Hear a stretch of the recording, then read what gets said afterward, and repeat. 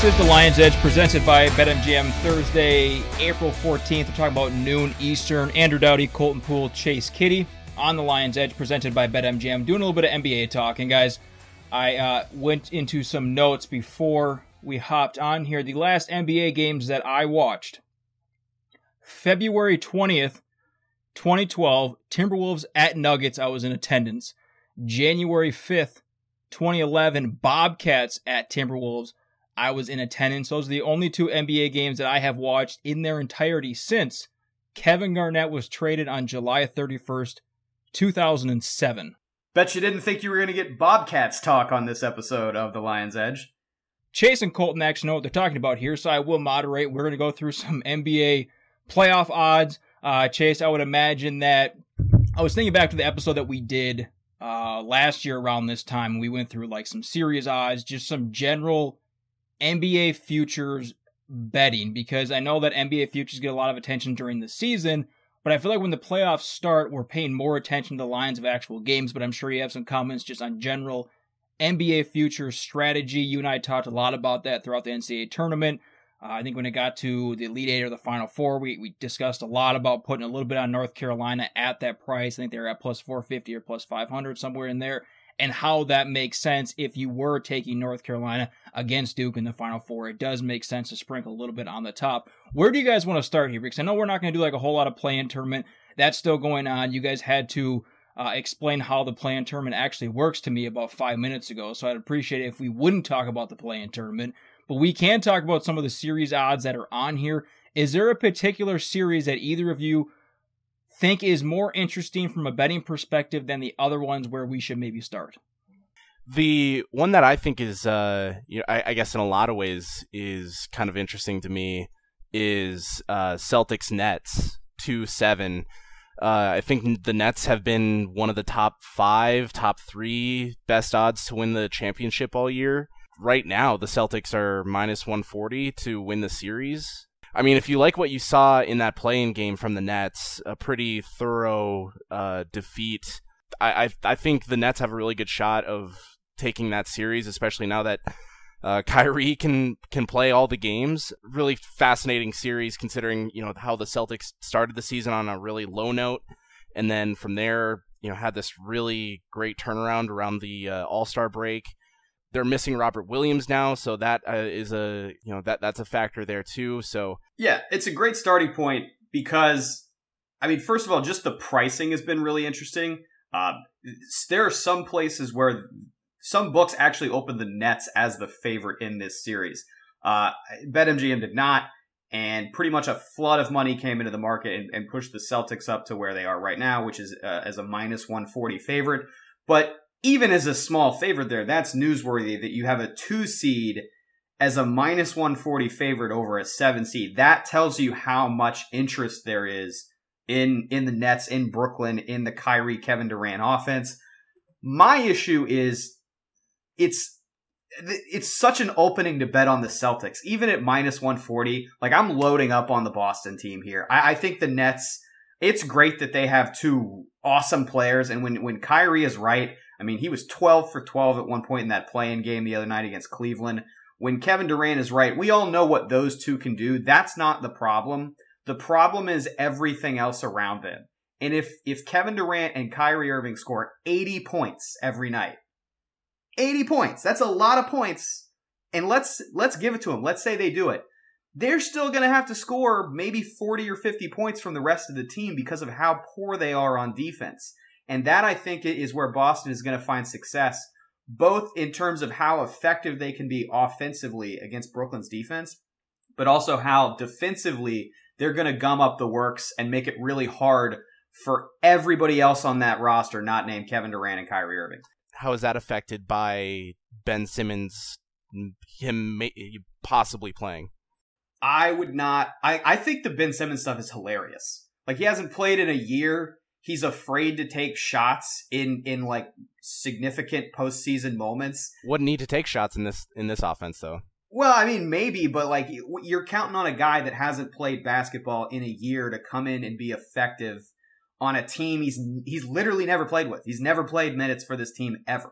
So I think the idea of Ben Simmons coming off of the bench or what he could be is a lot more powerful than what he actually is on the court. I would think you would see much more effective minutes from Robert Williams in this series than you would from Ben Simmons, and obviously both status is kind of up in the air. I'm looking at it this way. I mean, I looked at the records for both teams since the All-Star break, which is, sort of when Boston started to figure their stuff out, and that's obviously when the Nets, around the time that the Nets lost James Harden in the trade, and so they kind of got rid of their Harden-related baggage. The numbers I have for that, Boston, since the All-Star break, 17-5, best record in the NBA. Brooklyn, since the All-Star break, 13-11, the 14th best record in the NBA. They are an average team since the All-Star break, 14-11. I'm sorry, 13-11. I was talking about how poor Brooklyn's defense has been, how good Boston's defense has been. I didn't want to just let that sit there and have no numbers to back that up, so I did a little digging. Excuse me. Those are two different things.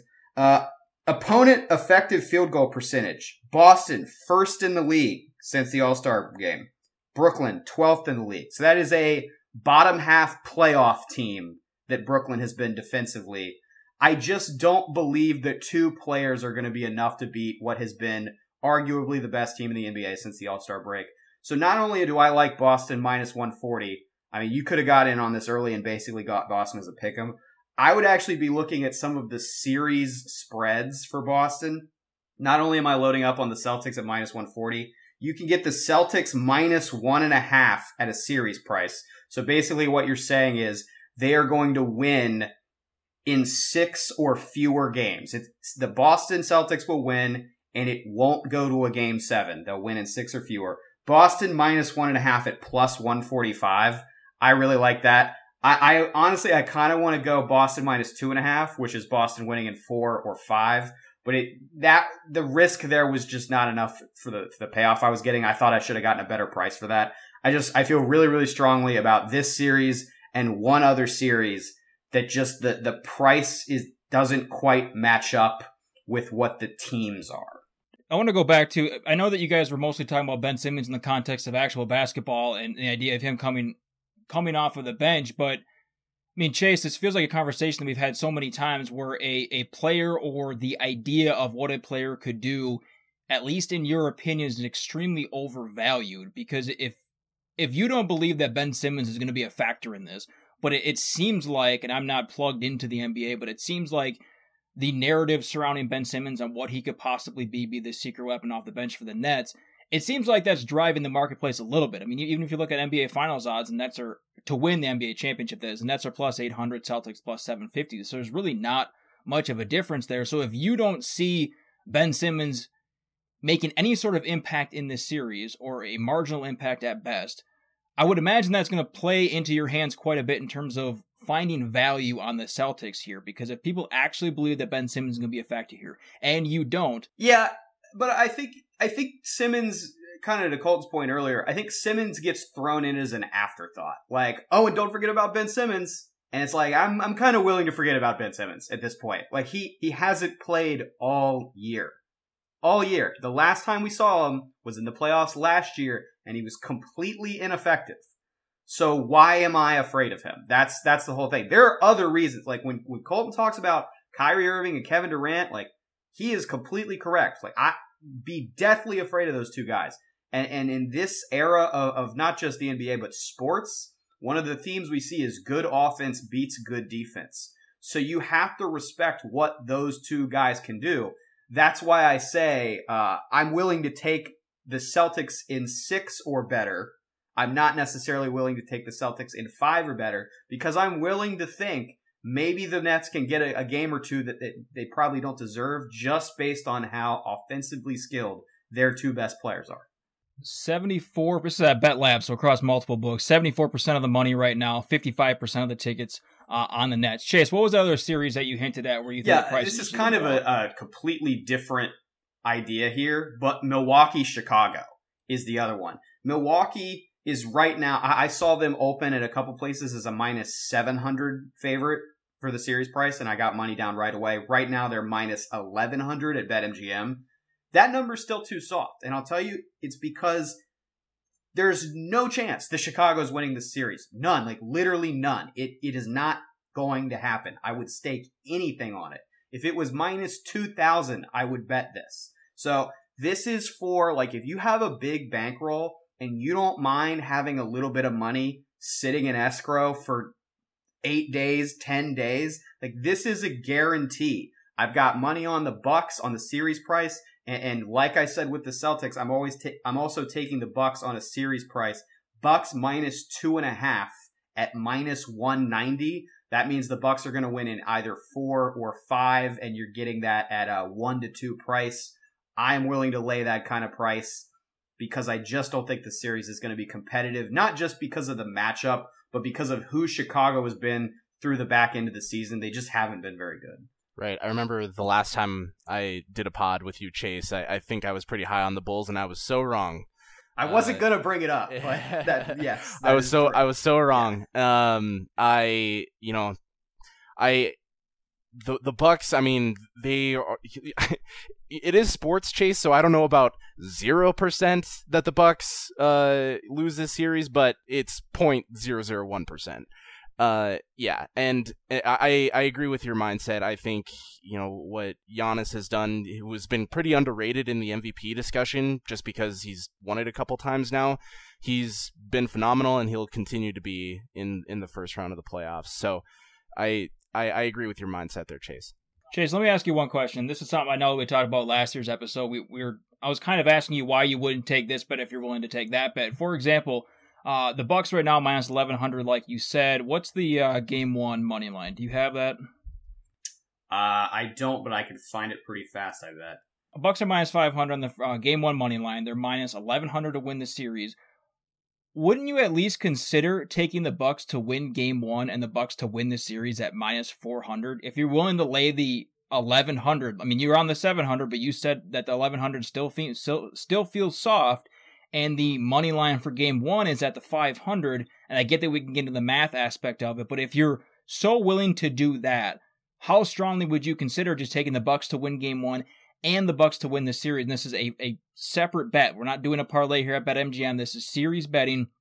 You can just place one bet for the Bucks to win game one and the Bucks to win the series at minus 400. Because how you feel about the Bucks, is there anything behind taking that bet that would make sense from a betting perspective? I mean, does it make sense? Yes. Why I personally am not doing that is because I'm already on the series price at an aggressive number of minus 2.5. So the idea that the Bucks are going to win game one is sort of mathematically baked into the idea of taking the Bucks at minus 2.5 games on the series. And playing it this way where I have a minus 190 price versus playing it that way where I have a minus 400 price, I get a much better price here, and I have the leeway of maybe the Bucks lose that game one. There was a Celtics series a little while ago, a couple years ago in the playoffs, where the Celtics came out and they kind of shocked the Bucks in game one of a series with a surprising game plan, and then the Bucks won the next 4 games and they win the series in 5. So you're kind of insulated against an outcome like that when you play it the way I have, while also getting a better price. So that I think just more advantages to the way I've played it, but what you're suggesting makes sense as well. So where are we going next? I'm looking through some of these props. Do we want to talk about the top point scorer in this Sixers-Raptors series? Scotty Barnes sitting there at plus 15,000. Tobias Harris at 5,000. My boy Gary Trent Jr. at 5,000. I mean, we could go anywhere here. Where do you guys want to go with this? Well, I think that's the series we should go to next. I don't know about highest scoring player, because I mean that I don't know if I'm betting on Scotty Barnes for that particular distinction, but I do think it's one of the most fascinating series available because of the price. The Sixers are sitting there as a minus 200 favorite. This is technically a 4-5 matchup, but it feels like there's more disparity between the teams than that because of who Philadelphia has been and how they've been talked about for most of the season. They have been put there in the competitors in the East sort of niche, along with Miami and Brooklyn and Boston. And Toronto has been kind of an also-ran. They have been like, hey, they're good. Hey, they're a playoff team.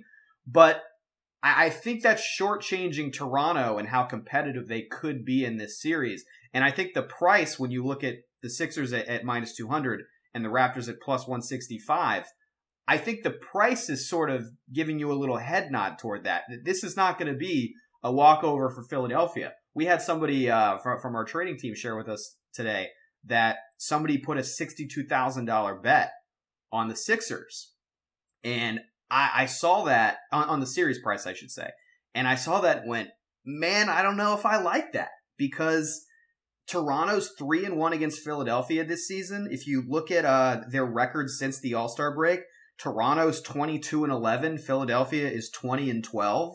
So it's just like, this is going to be a more competitive series than people realize, and I think the prices are really nodding toward that reality. I think the Sixers win this series, but a big bet like that would certainly make me nervous. I think the Raptors have too much fight and are too well balanced to let like a easy sweep happen. I mean, I really like what the Sixers have done and what they're capable of doing.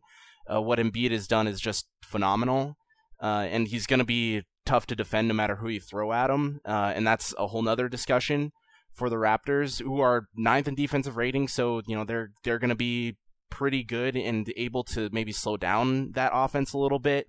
But I still think the Sixers walk away with a win here.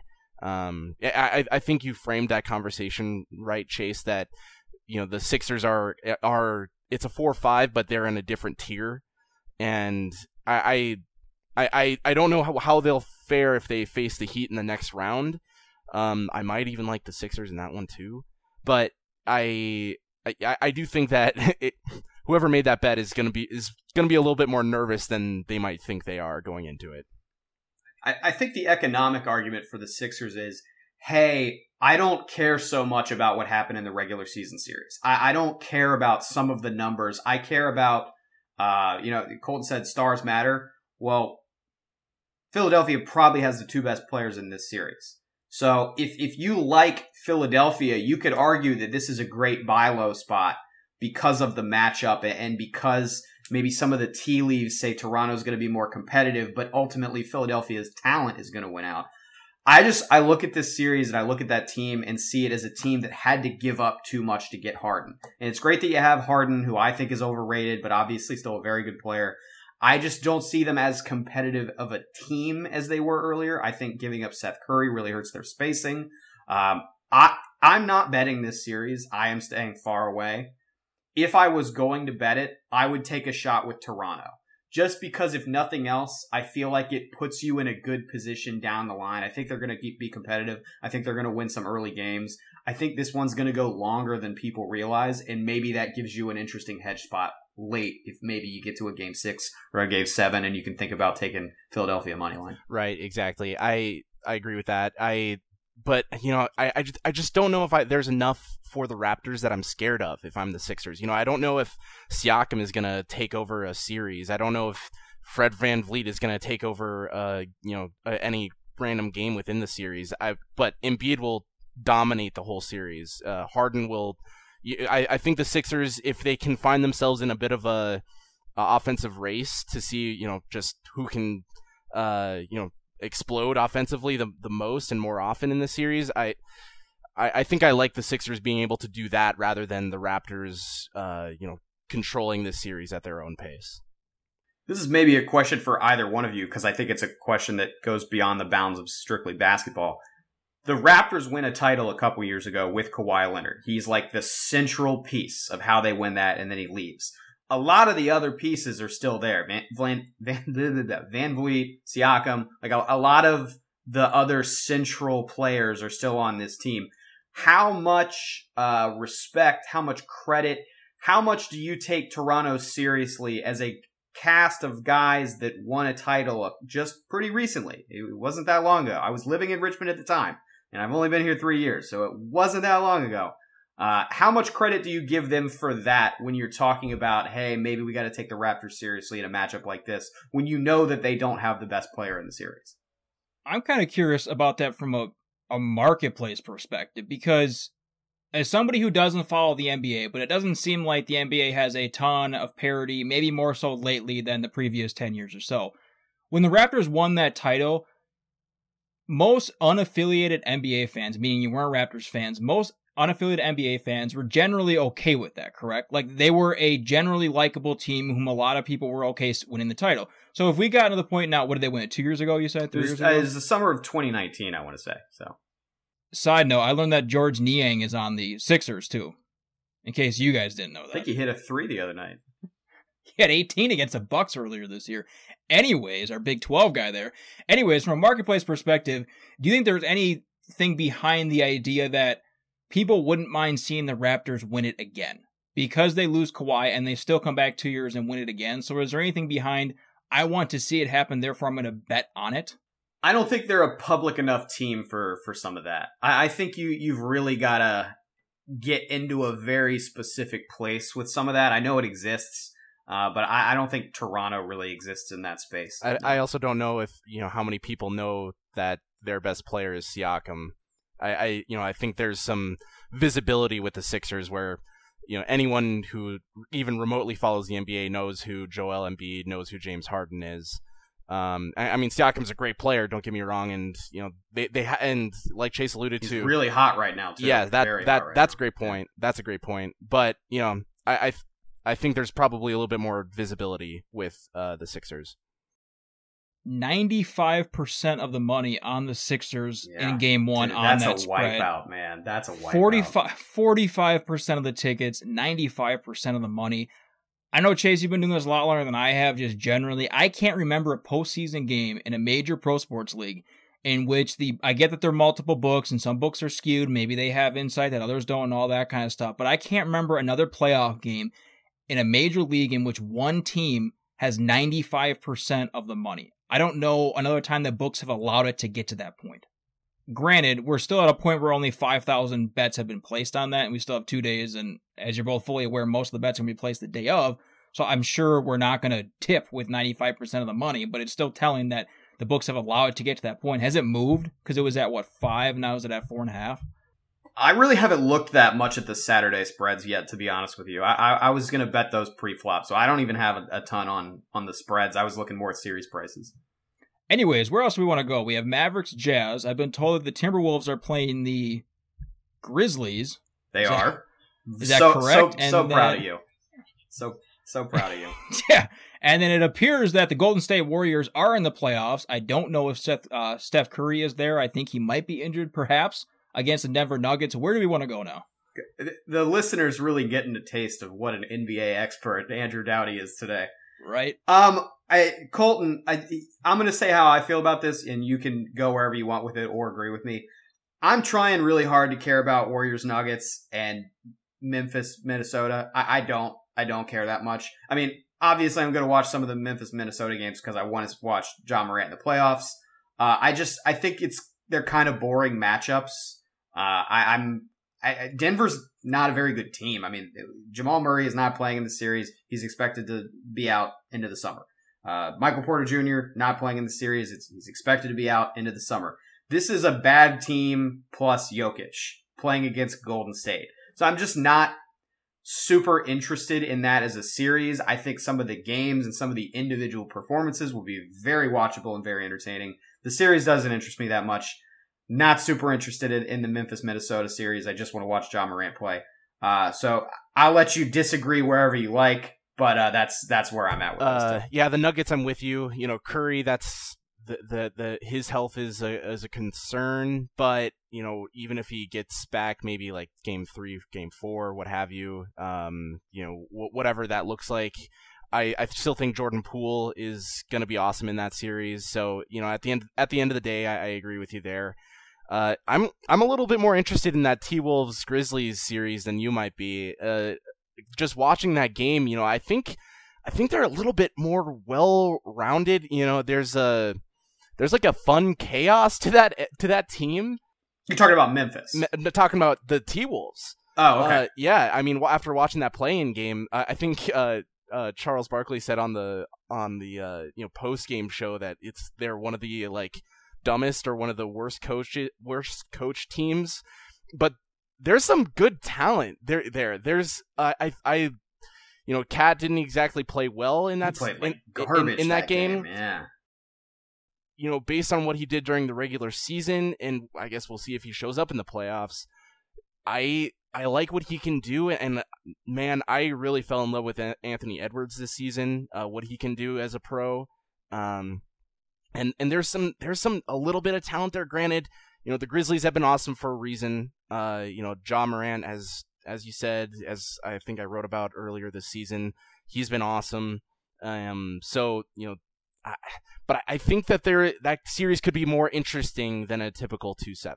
I would say this. I think it's going to be a kind of young team against an extremely young team, and there's going to be a lot of dumb shit that happens. That almost by law, that is how that series is going to go. But Ja Morant's probably going to be awesome, so I certainly wouldn't say anything about that.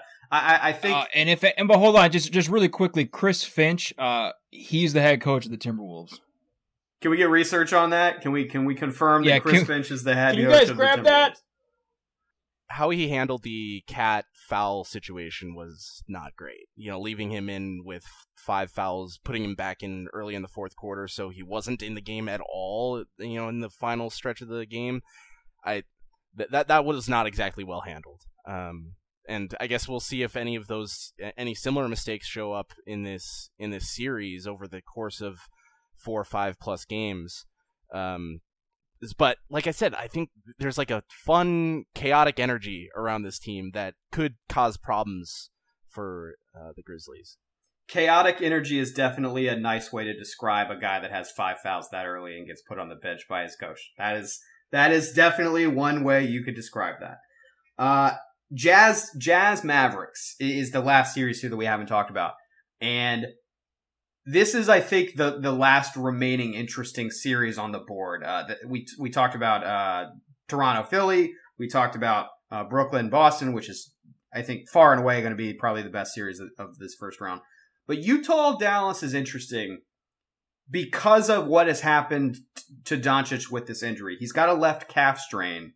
And because of that and the uncertainty around it, Utah is currently a -300 favorite, despite the fact that Dallas is the higher seed. So that's a really interesting dynamic. And in my opinion, it is totally marketplace driven, totally fear oriented. We don't know that Doncic isn't going to play in this series. I'm not even sure if we know definitively he's not going to play in game 1. So the idea that you would pay $3 to bet a Utah team because maybe Doncic is going to be hurt and can't play is insane. Add in the fact that it's not like Utah has stacked up a bunch of amazing postseason runs. Like Dallas has lost to the Clippers 2 years in a row in the first round, but those were pretty defensible losses. And Dallas is a better team this year. They have more around Doncic. He's a year older, a year more experienced. Utah, I mean, they get sauced trying to play Rudy Gobert in the playoffs. So to me, this is the clearest underdog bet on the board right now. If you're going to bet a dog, Dallas at +240 is an incredible buy right now. And you pretty much have to buy it now. Because if we get, I mean, maybe you want to wait one game. Maybe Doncic sits game 1. And then you can buy in on Dallas at a series price while they're down 1-0. That would be maybe getting the absolute best of the number, but you are taking a little bit of a risk there. That is how everything plays out. But to me, this is such a buy on Dallas because the health thing is an unknown commodity and everything could turn out to be fine. Right. I think the waiting and seeing, maybe after a game 1 loss for the Mavericks, I think that's the move because, man, everything runs through Luka on that team. Very heliocentric. Yeah. Everything. And so when you take that piece away, man, you mentioned Gobert, and that's a fair point that, he's been less than effective at times during postseasons. But I don't really think that there is anyone on this Mavericks team that can make you pay for playing Gobert. And I think that this Jazz team is savvy enough and skilled enough to take advantage of those games that Luka is not playing.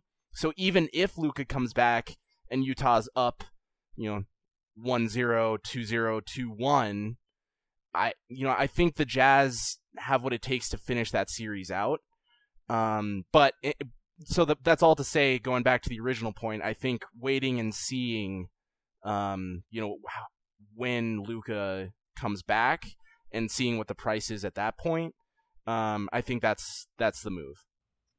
That's fine. I think you can feel that way about Utah. It's about price for me. And it's about maybe I like Utah because there's a question mark here. But then when you add in, well, if you like Utah, it's minus 300. Not like a pick'em. Not, because I'm not getting the better team with Utah. Dallas is the better team. I have to pay 1-3 to get the inferior team and hope that Doncic is messed up, or take a risk with Doncic's health and get 5-2. Economically, I feel like Dallas has to be the bet, or you stay away from this, because you can't bet Utah at this price. That's fair. Yeah, that's fair. I think ultimately the Jazz win, but for all the reasons that we mentioned, there's too much uncertainty really to feel strongly, I guess, that no matter how this series plays out. Drew? If we weren't on camera, I would have assumed Andrew took a nap for this podcast. Just sitting over here trading some crypto and catching up on emails.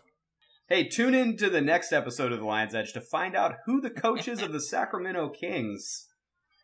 Andrew will have that book report for you. Oh, boy. It was Luke Walton. Is he still there? Luke Walton. I don't want to spoil the surprise. Boy.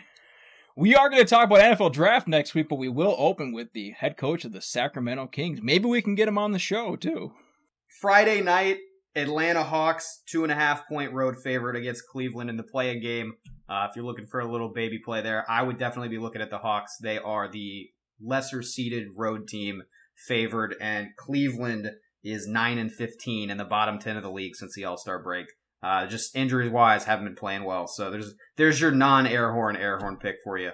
You can throw the sound in now. That's We'll be back next week to start some NFL draft stuff. Do a couple of weeks of that. And then I would imagine we'll get into some college football, NFL offseason stuff starting sometime in May, late May, early June, going division by division, conference by conference. Thank you for listening to The Lion's Edge, presented by BetMGM.